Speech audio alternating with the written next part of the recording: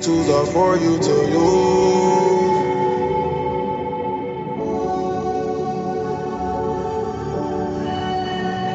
These tools are for you to use. Welcome to This Is Your Afterlife, conversations with artists and activists about death and life.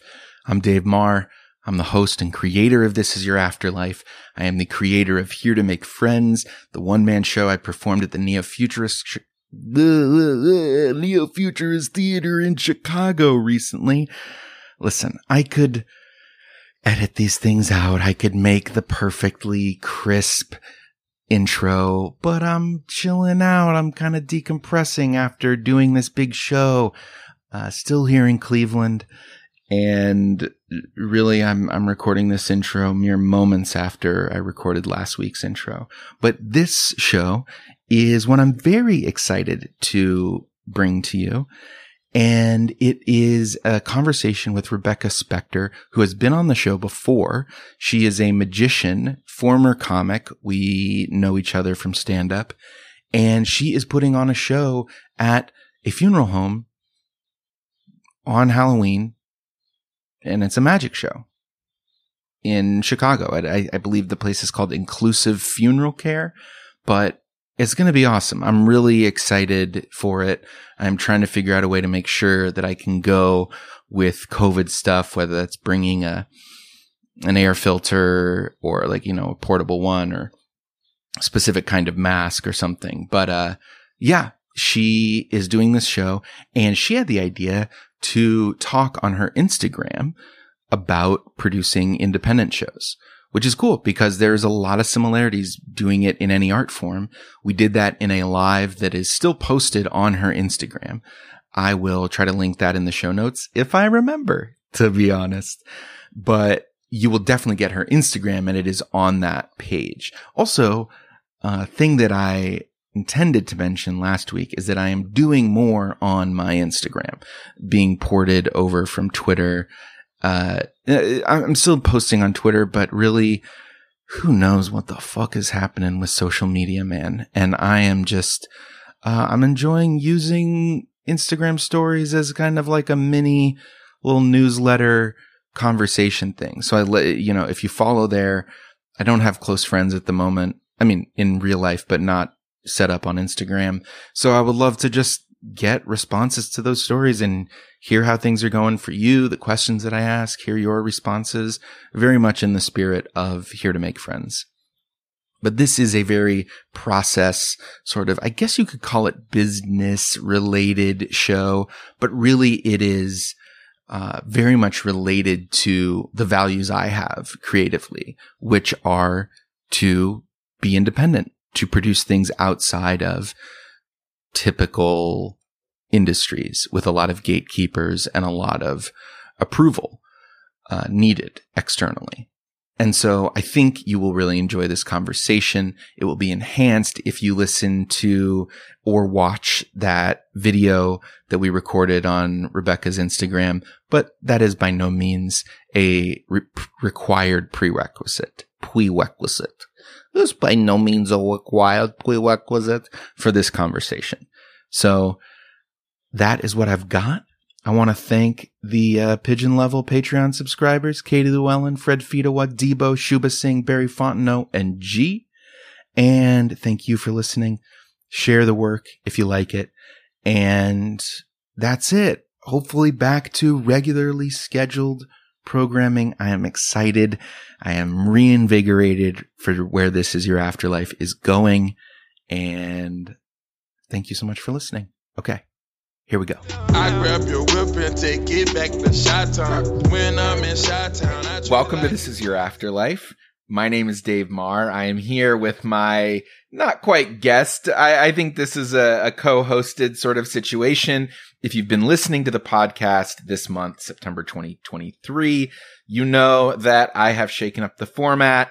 I've included some episodes of It's a Fucking Stick, the Survivor podcast I was going to do with Ariel Elias. I've had some little one-offs. This is another one of those one-offs. It is an extension of an Instagram live that we did. And I didn't say her name, is Rebecca Spectre, former guest of the podcast. who is producing, my new show, Here to Make Friends, is coming up soon, September 28th through October 1st at the Neo Futurist Theater. Yours is, why don't you just tell us the deal with your show? Thank you so much for having me. I always just love talking about this stuff with you. It's so much fun. I'm so happy to be back on the podcast. Love doing our live. So I'm Rebecca Spectre, and I'm a magician based here in Chicago. And I'm doing a show on Halloween night. So that's Tuesday, October 31st at a funeral care boutique in Andersonville in Chicago called Inclusive Funeral Care. And it's going to be funny and fun and just a little bit spoopy. So yeah, I'm really excited about it. Spoopy. Okay, we're going full internet lingo on the...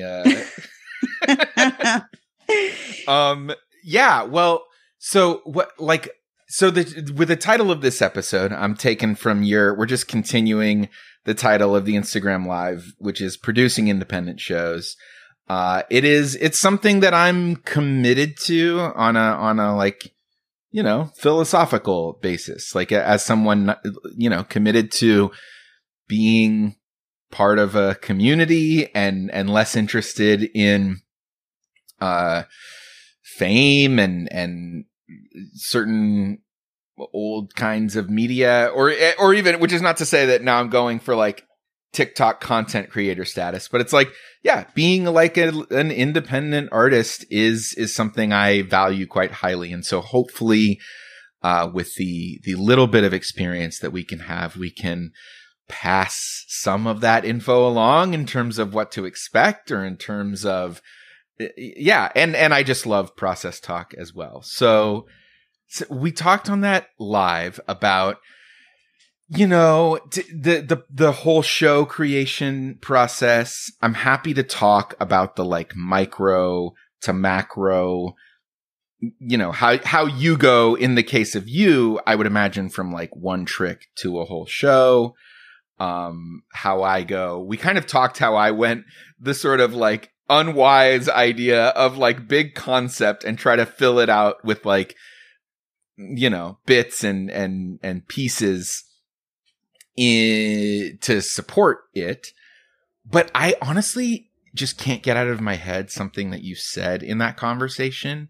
And so I kind of wanted to start there, which is you talked about, I forget the phrase for it, but it was like magic logic or something, and having to explain like, okay, if this is disappearing, where is it going? Is it going to another dimension? Is it getting sucked up into a thing supposedly?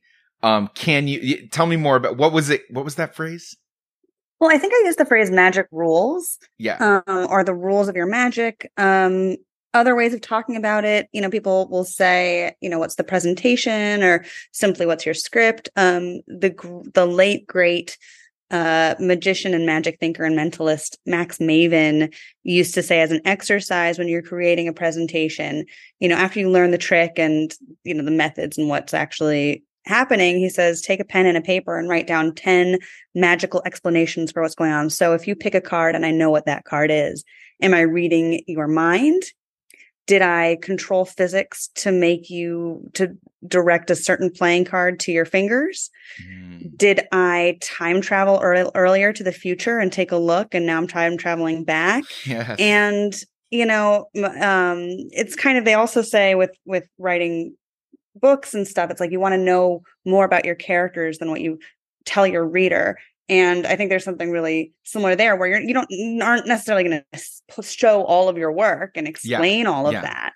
But if you know it, then it ensures that everything is consistent. And it's sort of like, when you watch a fantasy film or a sci-fi film, you want the laws that they establish to at least be consistent within that film. Mm-hmm, mm-hmm.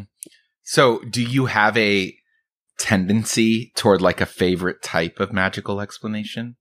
Oh, that's a great question. Some people definitely do.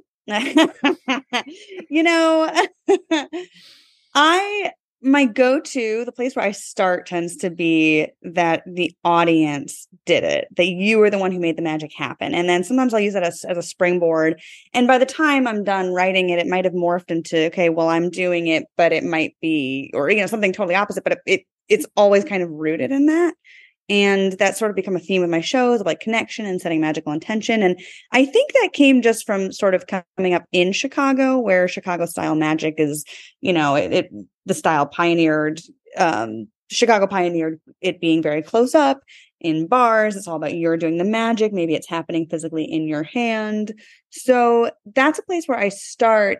And sometimes that doesn't come out, like to my earlier point, maybe I'm not showing every bit of the work, but it definitely comes out in terms of an overall perspective. For example, I don't think it's super interesting to stand up there and say, I am so powerful, watch me be powerful. And so that's not that feels like it would be it feels like it's not a coincidence that you are not a dude.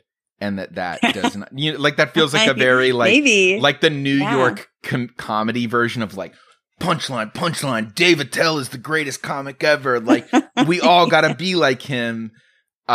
Which Dave Attell is a very funny comic, but like but not everyone has to be like him. And am I right in thinking that might be like, I am the great and powerful? Like, has that shifted with the times? Do you think that is a particularly macho style?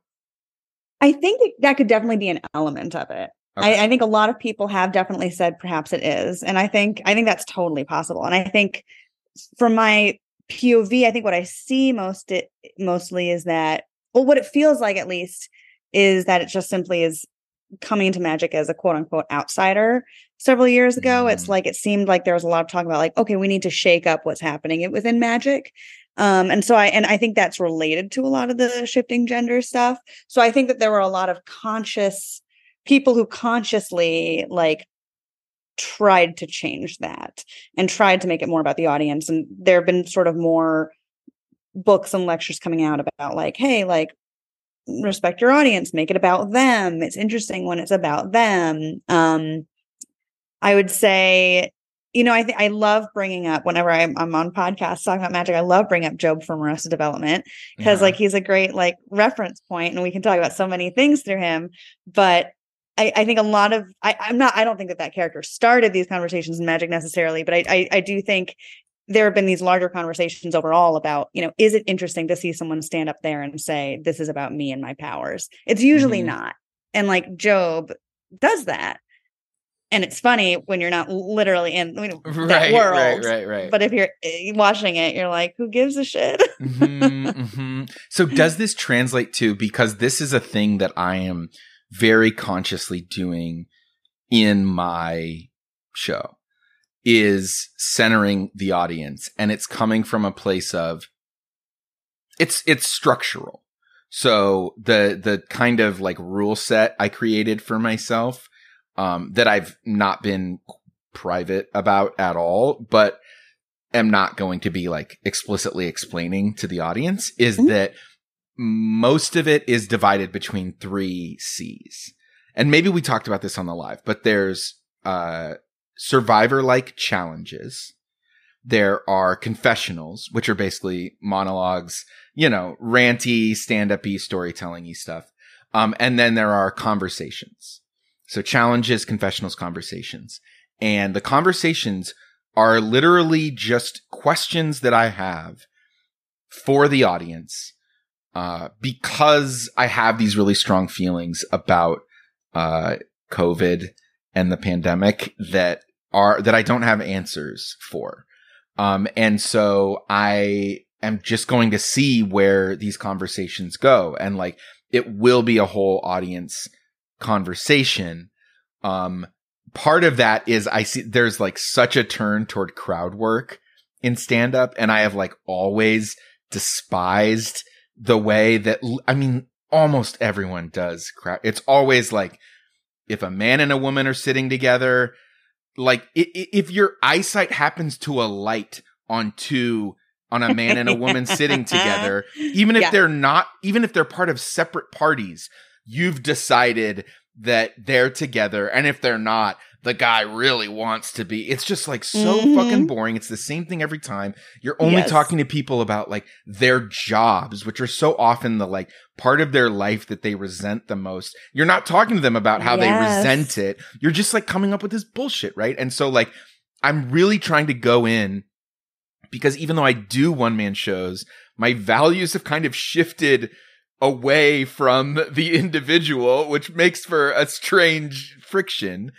And I really want the show, these conversations to be able to like change me, you know, or like the show truly to be different every night, not just for the purpose of like, it's different every night, but for the purpose of like, I want to see where the germ of the idea that I've got, like where it goes. So I say all of that to say the idea of making the magic about, about the audience.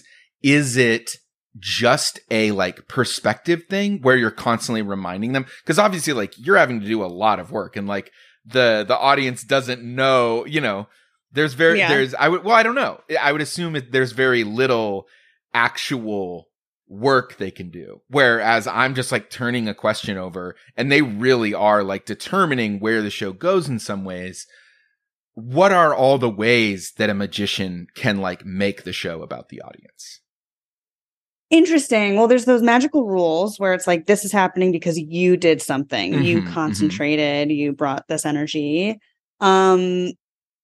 There are ways. So your question specifically, how do you make different ways of making it about the audience? Yeah. Is it just getting them to think this way?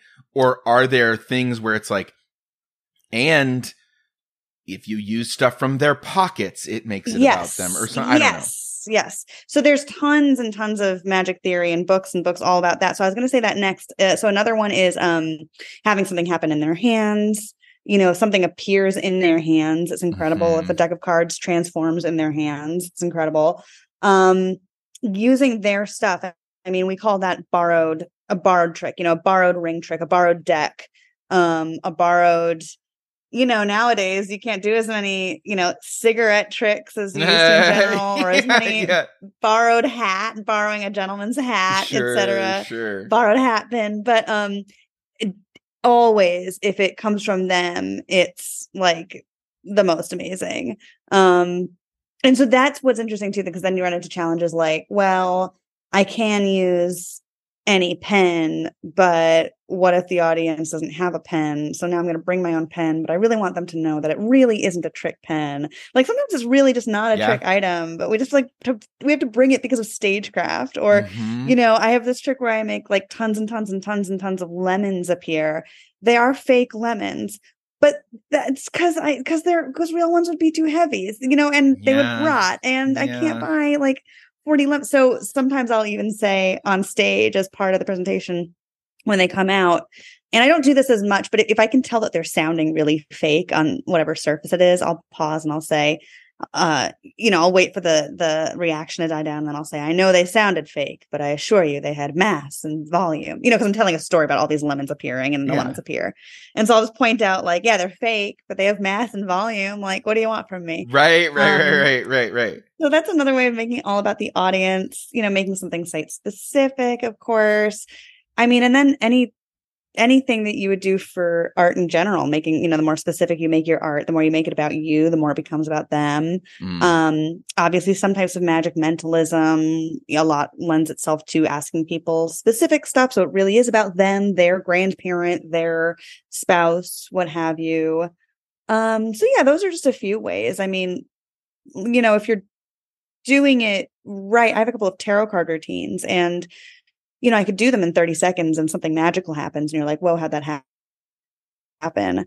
But I can also slow it down and spend more time. And like, we are talking about you, and and then it becomes, I mean, instantly more interesting because we're talking about you.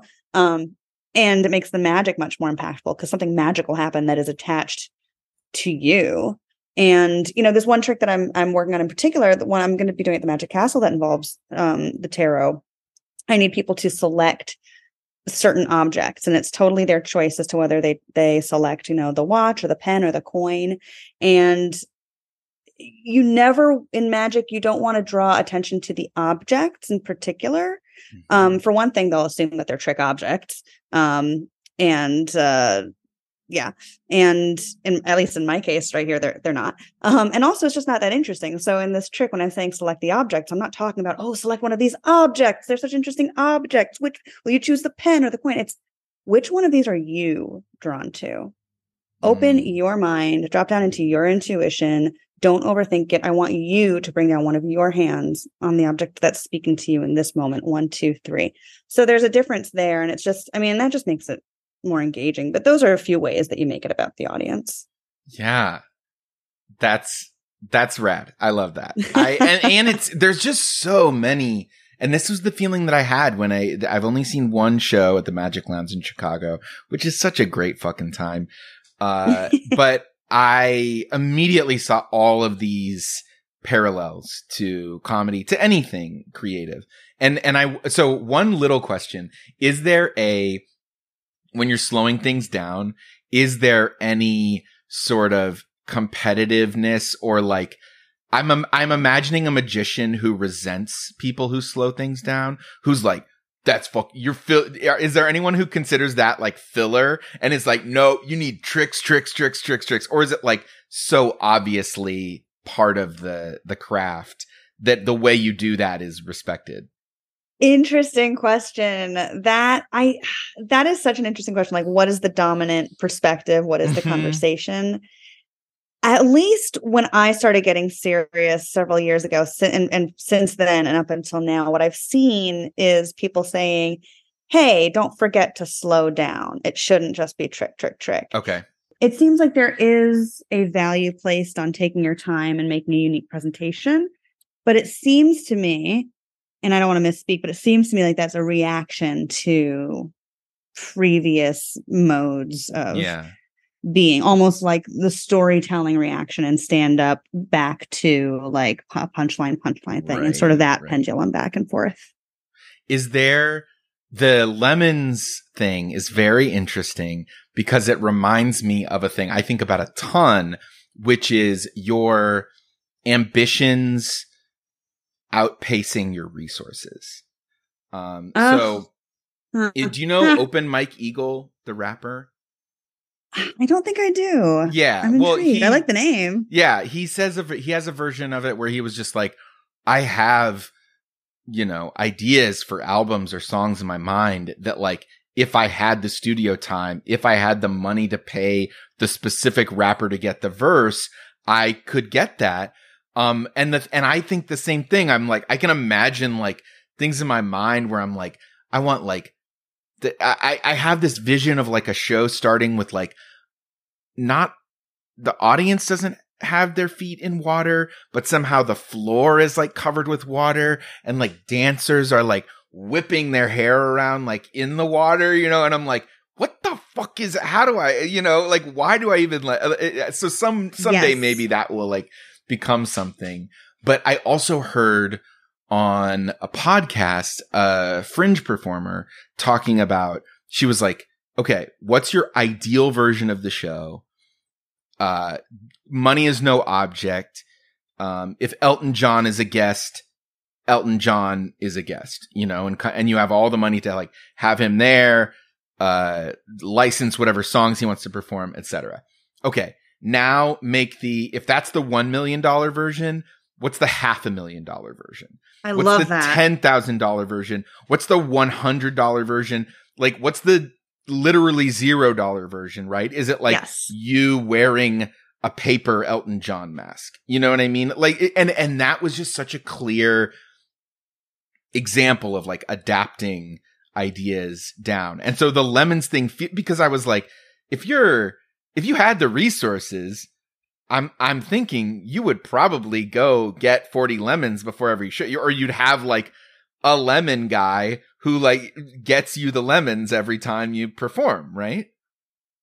Yes. Well, to answer that question really specifically, just real quick, it's the box that they come out of is cardboard, and so the weight of the lemons like sags the box, and so it's a whole, like, so then you have to think about, I love this topic. So there was a magician, and I don't recall the name of who this was, but I just was hearing them talk recently about how magic exemplifies that exactly thing, that thing that you just said, that artistic challenge. Because none of what we want to make happen can be done. None of it. Everything we want to do cannot be done. There's another magician. This would be Mark James. He's a UK based magician, and I attended a lecture by him, and he said that creativity, basically art and creativity need limits to exist. Without limits, it can't exist. So yeah. And then, oh my gosh, magic is very much defined by that. There's this variation. There are variations on a trick called the trick that cannot be explained. And there's different methods, and there's books and books and books written about this one thing. But the idea is you name a card, and I have it right here. Either I've taken it out already, and then I say name a card, and I turn it over, and that's it.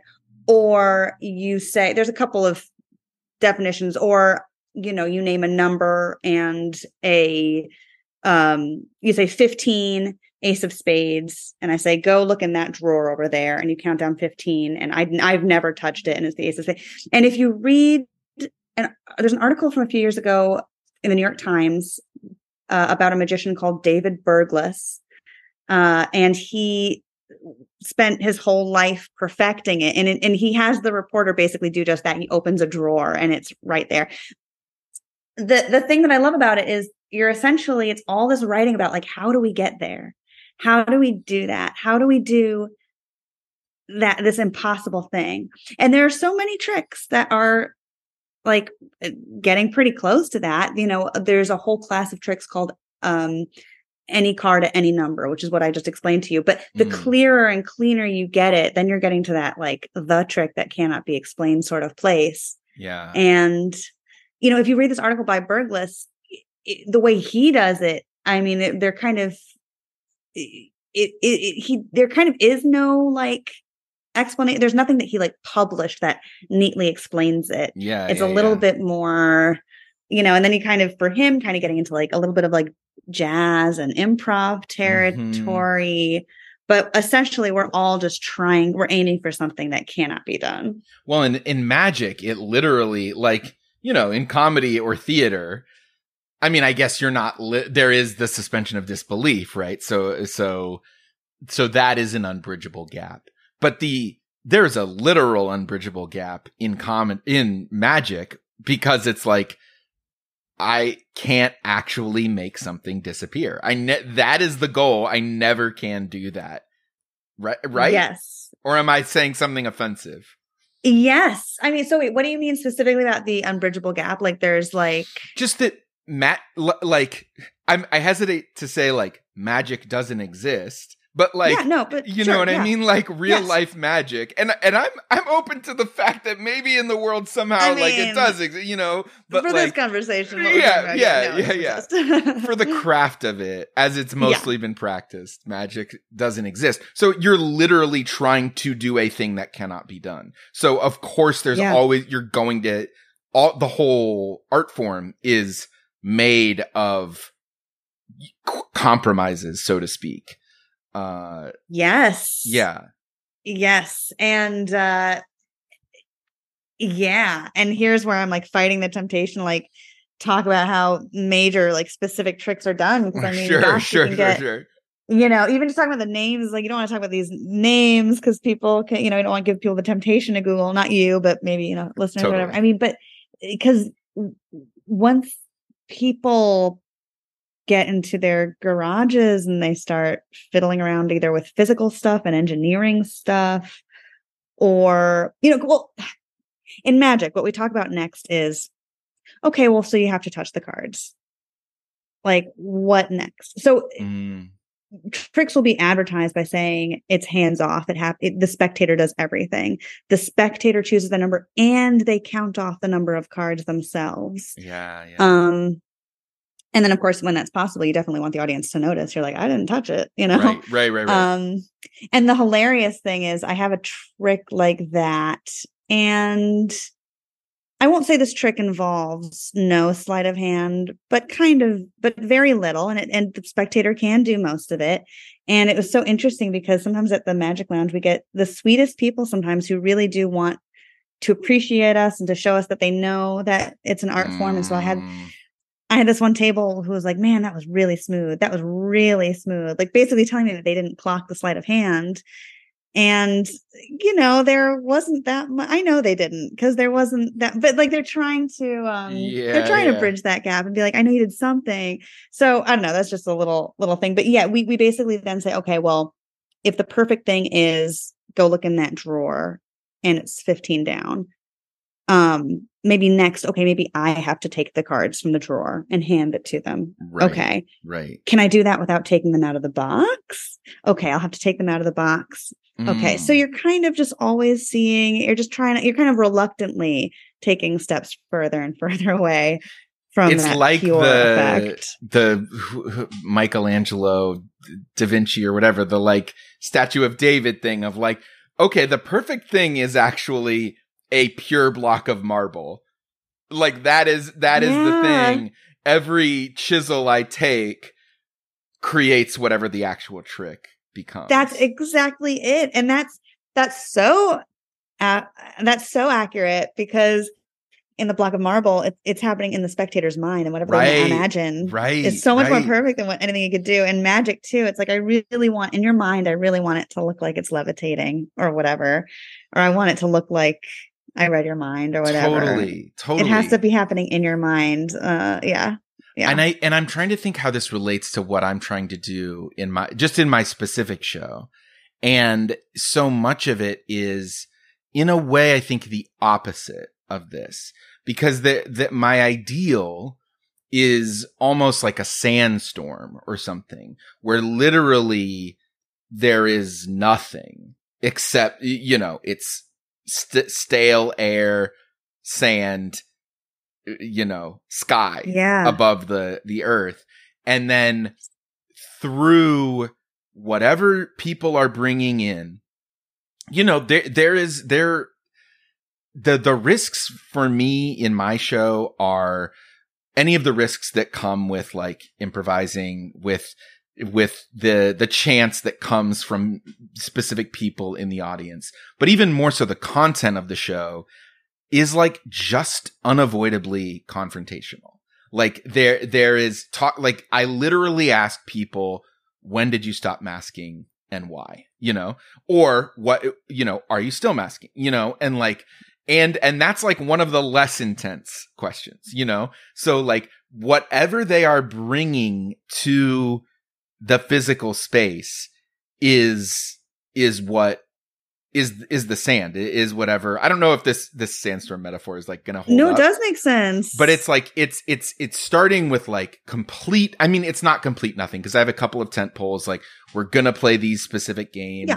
I am going to say this specific monologue that will bump up against what you have to say in a way. But it really is like a skeleton of a building where you're like, maybe this is the metaphor. I don't know if this is a house, a university building, a skyscraper. Like this could be anything, you know? And so it's really starting with nothing. And part of my preparation that I'm trying to remember and find is like, it's very difficult because I'm very media addicted. So I'm like always listening to a podcast, or like a way of unwinding at night is like watching TV. But I really want to be like, what can I read? What music can I listen to? What walks can I go on and talk to myself about on those walks so that I am like mentally and emotionally prepared for whatever those shows bring to like, especially because I'm not trying to turn them just into jokes. You know, I know how to be like, oh, you know, you know how to diffuse tension. Yeah. But I don't want to diffuse tension, you know? And one of the things I actually learned in a rehearsal, doing an invited rehearsal recently, is that I don't want to say, you know, to encourage audience participation, it's got to be consensual. But one thing I said in the invited rehearsal that I will not be saying in the shows is no judgment. You know, you want to say like no judgment to encourage people to participate, right? And the truth is, and the thing I'm going to try to say instead is like, I can't guarantee you that you won't feel shame, that I won't judge you, but I will promise you that my main motivation here is curiosity, you know? And so it's like, even that is like, there's like real risk in that where like people could leave the show like feeling bad, you know? And I don't think they will. I hope that like, I certainly don't hope that anyone feels bad and then just does nothing about it. You know what I mean? I'm not interested in the kind of shame that just like encourages you to hide more. But all that to say, I feel like I'm starting with nothing and seeing what whips up versus you starting with this sort of like ideal that then gets chipped away.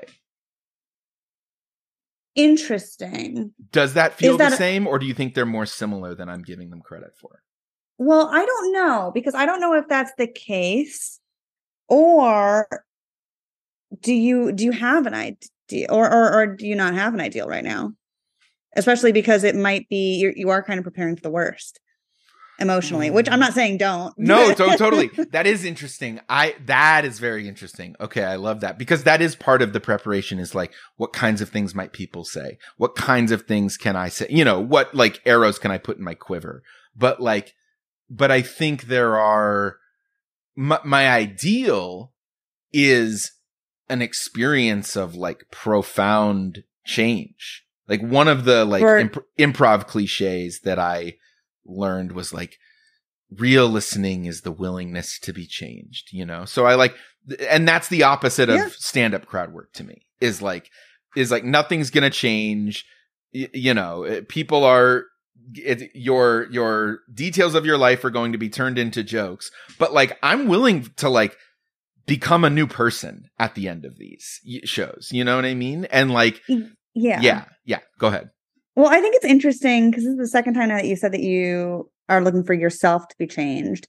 In the middle, you did say you want people, if they feel bad, to change their behavior. But it's interesting because I'm wondering what specifically, if the ideal is that you are changed, I mean, in what way are you hoping to change?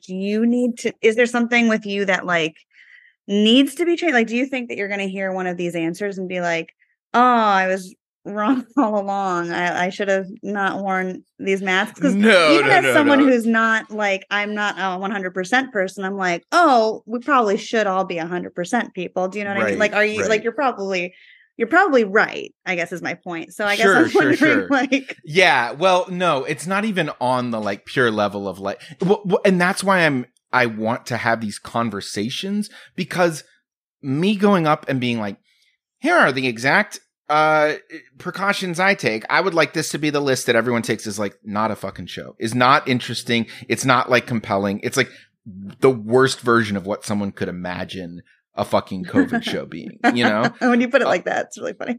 and well, I start the show by being like, listen, I think a COVID show is a terrible idea. If you invite me to your COVID show, I will not be coming. I happened to write this one, so I think it's decent, but like, awesome. I know the risks here, you know? But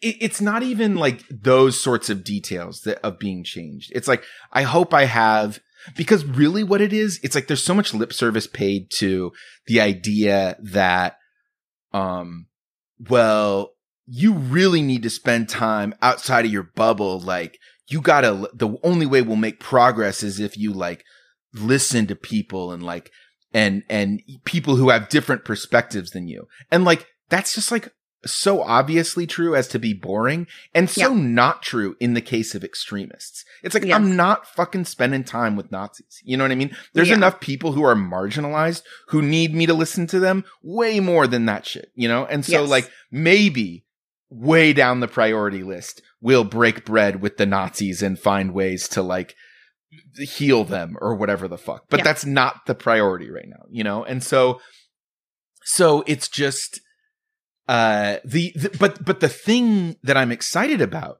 is like, this is the frustration with like just masking, you know, which is like one specific thing, is like so many people who the Venn diagram of me and these people is almost a circle, except for this one thing. But it is such a huge thing that it's like, this to me is a way of really spending time with people who disagree with you or behave differently than you. But in so many ways, you're alike, you know? And so it's really just like, I don't know exactly what I mean by like, to be changed, you know?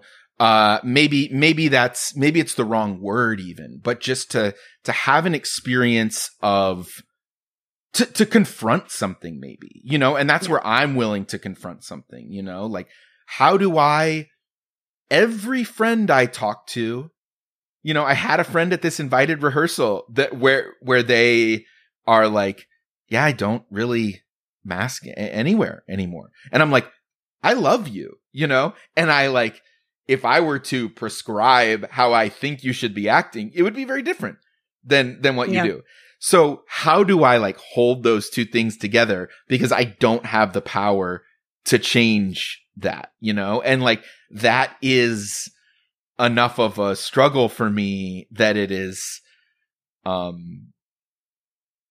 don't know. I'm hoping something comes out of that. And that's specifically why I decided not to like write an artificial answer to that. You know, like, I don't think the answer is like, we all just need to be empathetic. Kindness is how we have to live our lives. It's like, dog, no, like maybe we'll get a completely neutralizing vaccine next year and that'll be the solution. Maybe we'll all be wearing masks like seatbelts in 5 years and it won't even seem like a thing. But it's like, the answer there is a clear thing. It's not just like, in this house, we believe in science. You know what I mean? It's like, that's not what I'm trying to do. Anyway, I would like to pivot.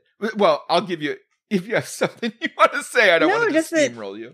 No, just that on, you know, I completely relate on like, especially at a personal level. I mean, there were times, I mean, I think, you know, there were definitely times, especially a couple of years ago, where it felt like we were on a different planet from some of our, you know, me and my husband, where it felt like we were on a different planet from some of our closest friends and the things that we were all willing to do and willing not to do. And it felt like we were at times drifting from people. And it was like, we're getting the same data, like what that confusion of kind of what's happening. So I definitely can relate to a certain degree on a personal level for sure. And just wanting to have those conversations and being like, I'm not going to artificially. So I think it's interesting that you're saying, I'm not going to artificially, you know, engineer something or write something. We're actually going to talk about it.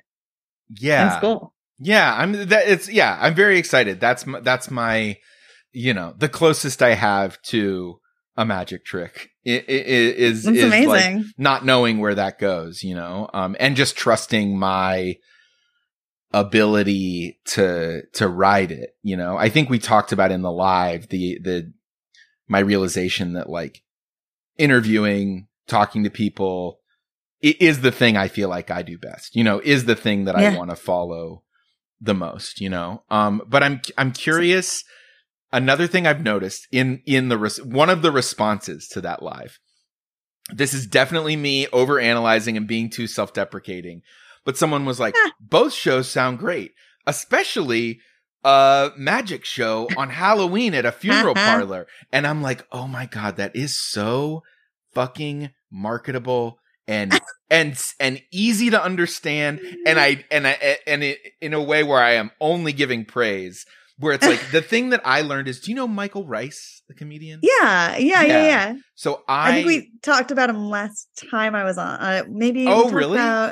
Maybe. It's from just the storytelling abilities and that kind of thing. Sure. Yeah. Well, the thing I realized, because he and I were in Edinburgh in 2018. Yeah. And flyering for each other's shows.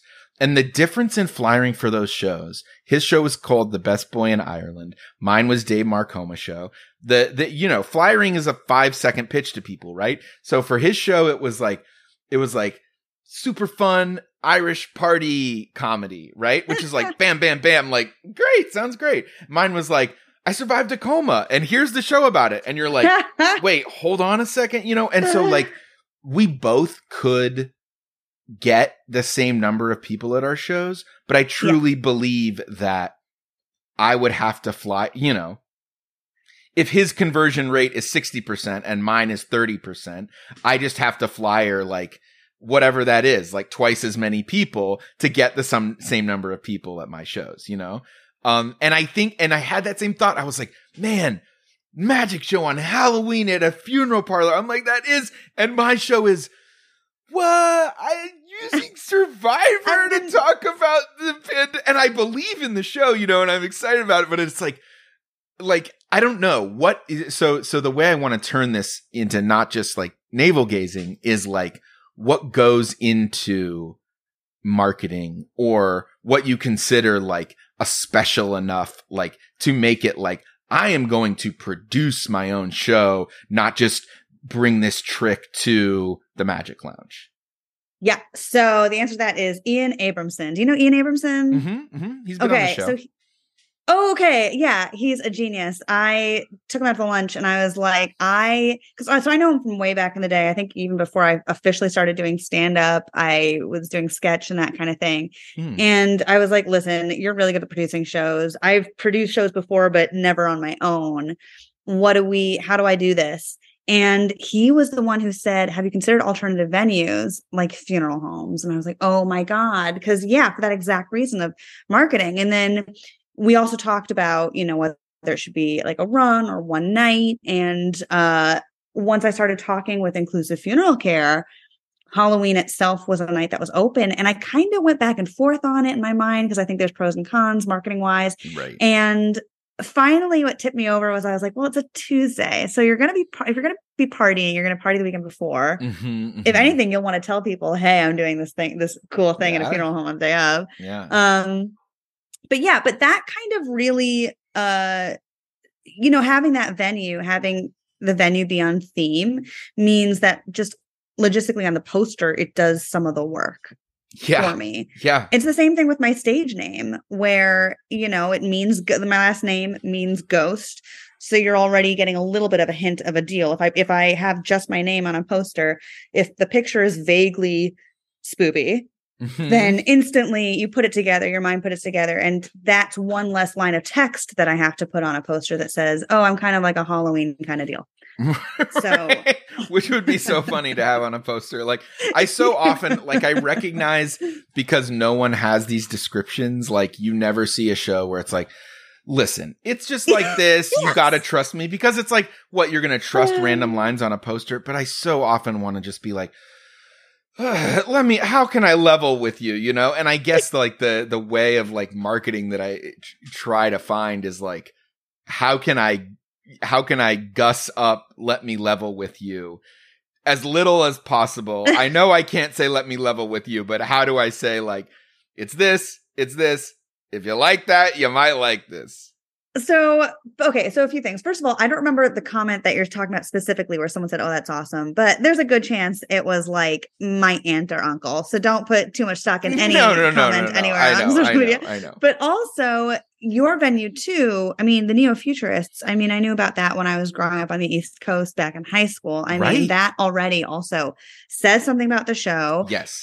You know, if you're in the know, it already imparts a certain amount of like, let me level with you, sort of like DIY ethos and values. It's alternative. The poster also, I love your poster because it's professional, but it also tells you everything you need to know. And there's also like an element to it that is sort of just frank and honest. Like it doesn't look like, wow, did you really get a polo shirt from Survivor and like put it on? Like, I think very intentionally, I don't know your designer personally, but he did a great job. And I think intentionally it looks like, hey, what if we put these things together? So, and also Here to Make Friends is hysterical because everyone knows the phrase, not here to make friends. So I think you're doing the same thing.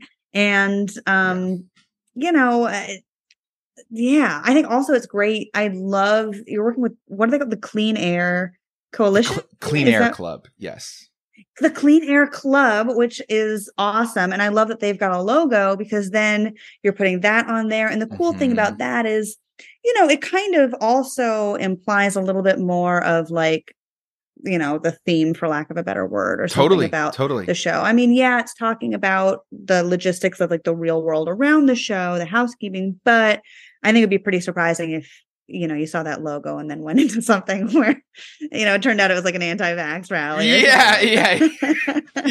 That's my fourth show is a comedy anti-vax rally. I think that I do appreciate that. And that there are like multiple ways of communicating that, I think is really a good point if we're trying to give anyone takeaways, Oh yeah. But I think also the struggle with that specific poster is because what it is, it's just my face photoshopped onto Jeff Probst. And it is who's the host of Survivor. And the artist I work with, Mark Thiel, who I worked with for this poster, is so good at Photoshop that I had to be like, this needs to look like a little bit jankier. It was like that was the struggle was like, how do you, because otherwise because my face in so many pictures is like a serious face. So it's like, it's weird to be like, man, I just like look like I'm scowling in so many pictures. That's so funny. And like, how do I make this picture where I'm like, but I don't think like a super obvious Photoshop job where I'm like smiling at the camera is the goal. So I'm still kind of like looking off into the distance. And it's like, hopefully there's just something like when I showed it to Hope, my partner, she was just like shuddering. She was just like, ugh, it's so weird, and I'm like, okay, I think that's the right response to this. That is like, yeah, this is a comedy show, Yeah. It's a little tough. Uncanny.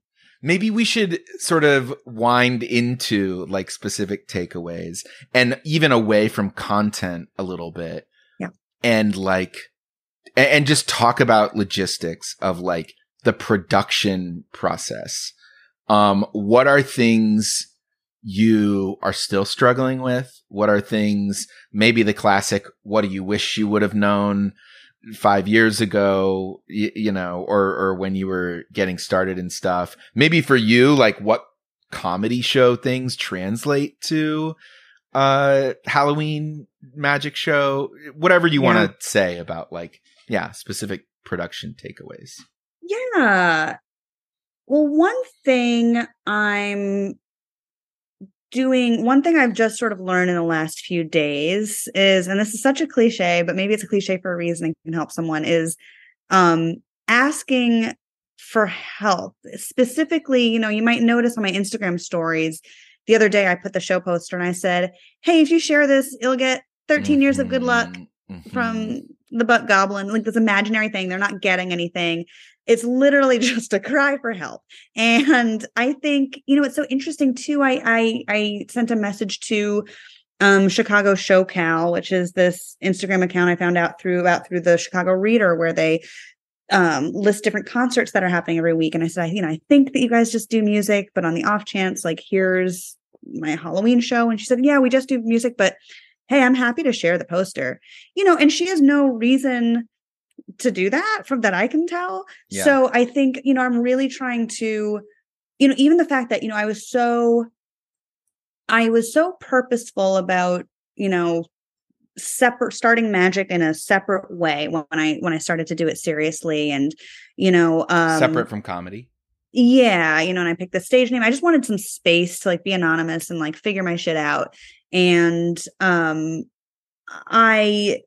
it's recently that I'm kind of, I'm like, wow, I have this whole network of people and, who will be might be genuinely interested in this show and, or genuinely might want to help me, et cetera. So I'd say like relying on your network, it's, like you can reach out to your network is something that I'm like kind of relearning now. And then, and the difference in that between just sharing the poster and going, hey, would you like adding a thing to your Instagram story that's like, hey, would you share this poster? It's like, because I would go through that and be like, oh, cool poster. And then you say, would you share it? And it's just you drawing attention to the thing you actually want from that. Yeah. Yeah, yeah, and I texted it to some, family in Peoria because they've got friends in Chicago. It's like, why not? You know what I Right. mean? As well as just alternative avenues for stuff. I'm having, I'm asking the funeral center to reach out to their chambers of commerce. Just looking through at these avenues that aren't necessarily what you'd think of, or they don't sound as hip as the branding that you're trying to put out. Right, But I right. mean, yeah. So that's a big thing. And then being able to also, I think another, just a piece of advice that's maybe a little bit more concrete also is having a sense of what needs to happen chronologically.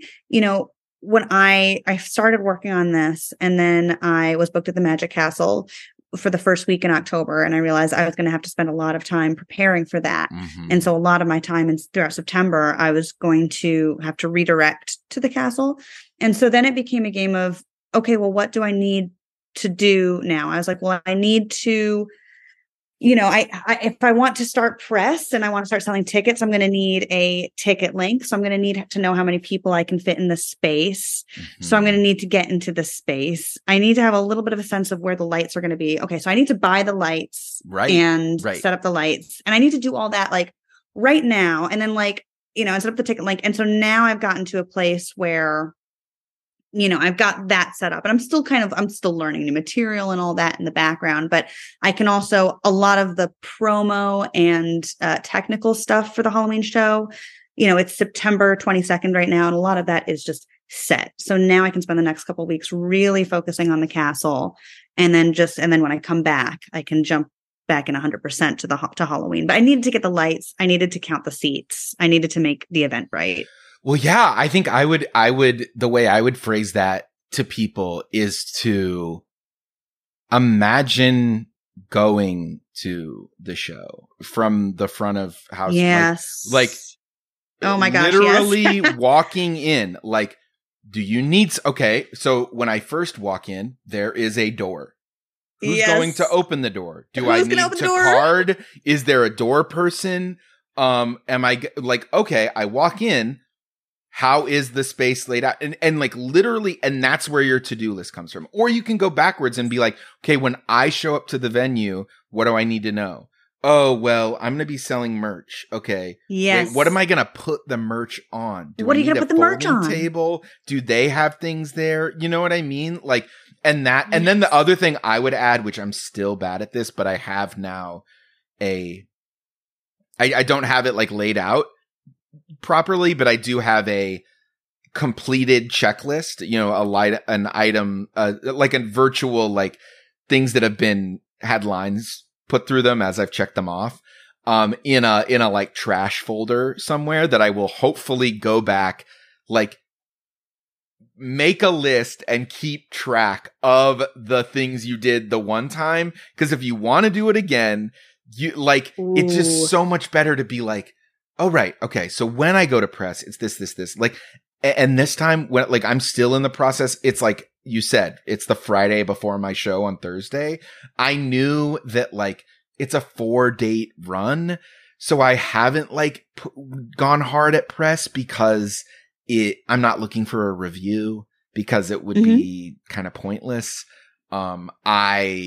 So I'm now just at the place of like, can I put this on the calendar of certain websites, and like where it literally takes me an hour to find the right person at certain things, because now sometimes websites don't seem to have the person who wrote the calendar's email address. It used to be you could hover over their name and it would have a like mail to link. Now it's like, am I Googling their name plus the words email address? Am I going to LinkedIn to see, do I want to try to contact them that way? And you're like balancing the like proper channels versus the effectiveness of what you really want without being like just transactional and making them feel dehumanized. And so like having that to-do list, I think is really helpful to be like, don't forget. And if you do a show 2 years from now, you will have to update the list with a new contact, but at least you'll be like, this is where you find the reader link, this is where the timeout person goes or whatever. So just having that list is really helpful, I think. That's huge. Or even just like, yeah, 2 lights, 2 DMX cords, 3 extension cords, a DMX light board, like just like a physical stuff. I mean, yeah, the who's going to take the tickets is a huge thing. Who's going to sell the merch? You know, who's going to operate the lights? Like these are all things that I have figured out. But again, like reaching out to your network. I mean, it was a friend of mine who was like, "Oh, I think I'm going to come to Chicago that weekend anyway. Like, awesome. Can I help you with your show?" Like, yeah, you can. That is so rad. And it like, yeah. You know, when I say like my values have shifted away from like the individual, it is like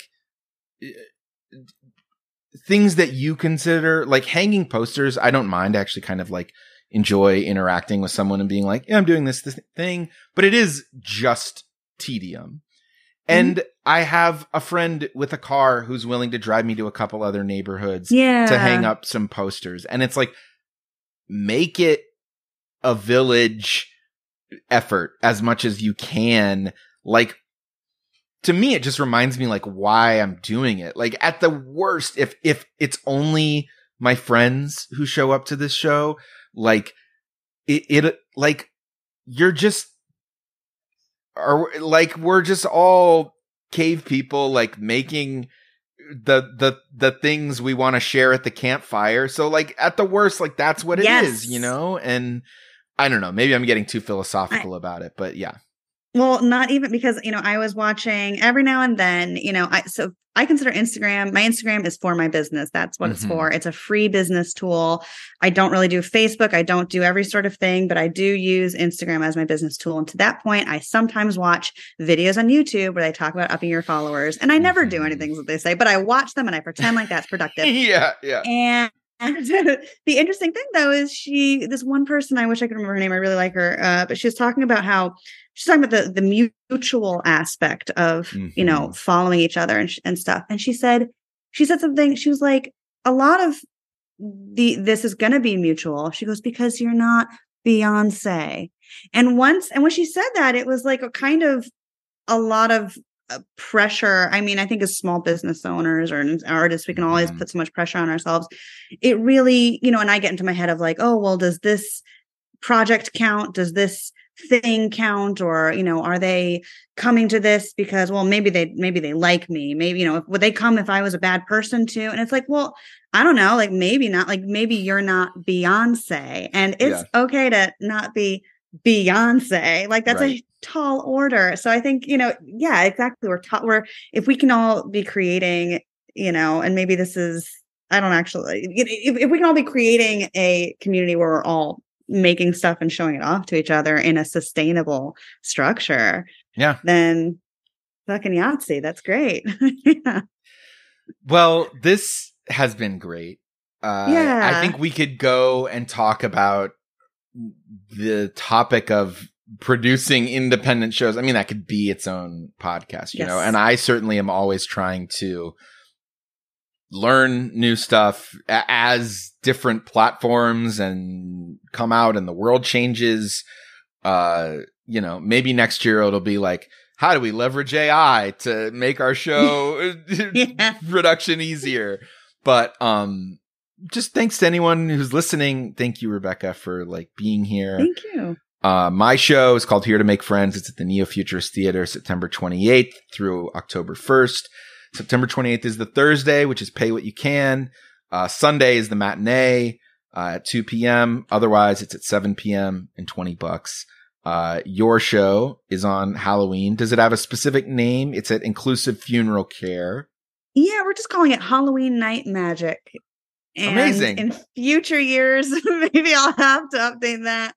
But for now, it's a title that tells you, to your point earlier, here's what you're going to get. Yeah, I know. It really is. Well, the last thing we'll say is like, is when it comes to marketing, when it comes to poster creation, think like how many, especially comedy posters, have you seen where if you were not in the scene, if you were just walking by, you would go, what is this thing? Like, just put the words comedy show on it. You know what I mean? Yes. Just put the words Halloween Night Magic. You know what I mean? I haven't quite done that with mine, but hopefully by saying Neo-Futurist Theater, it's like a theater show, but like. Well, magic is also in a different place right now where there's fewer magic shows than comedy shows. So we can, at least for now, get away with that, where that already makes it a thing. Right. Oh, okay, it's magic. Yeah. Hopefully in a year, there will be even more independent magic shows. And so hopefully, it will be harder to come up with titles. But not right now. Well, thank you all for listening. And I'm excited for your show. And I think I'll see you at my show on the Friday. Heck yeah. Can't wait. Miracles, thing that seems impossible, you can do. Miracles, you can do them. Have faith, you're human, only human, and human beings, they do miracles.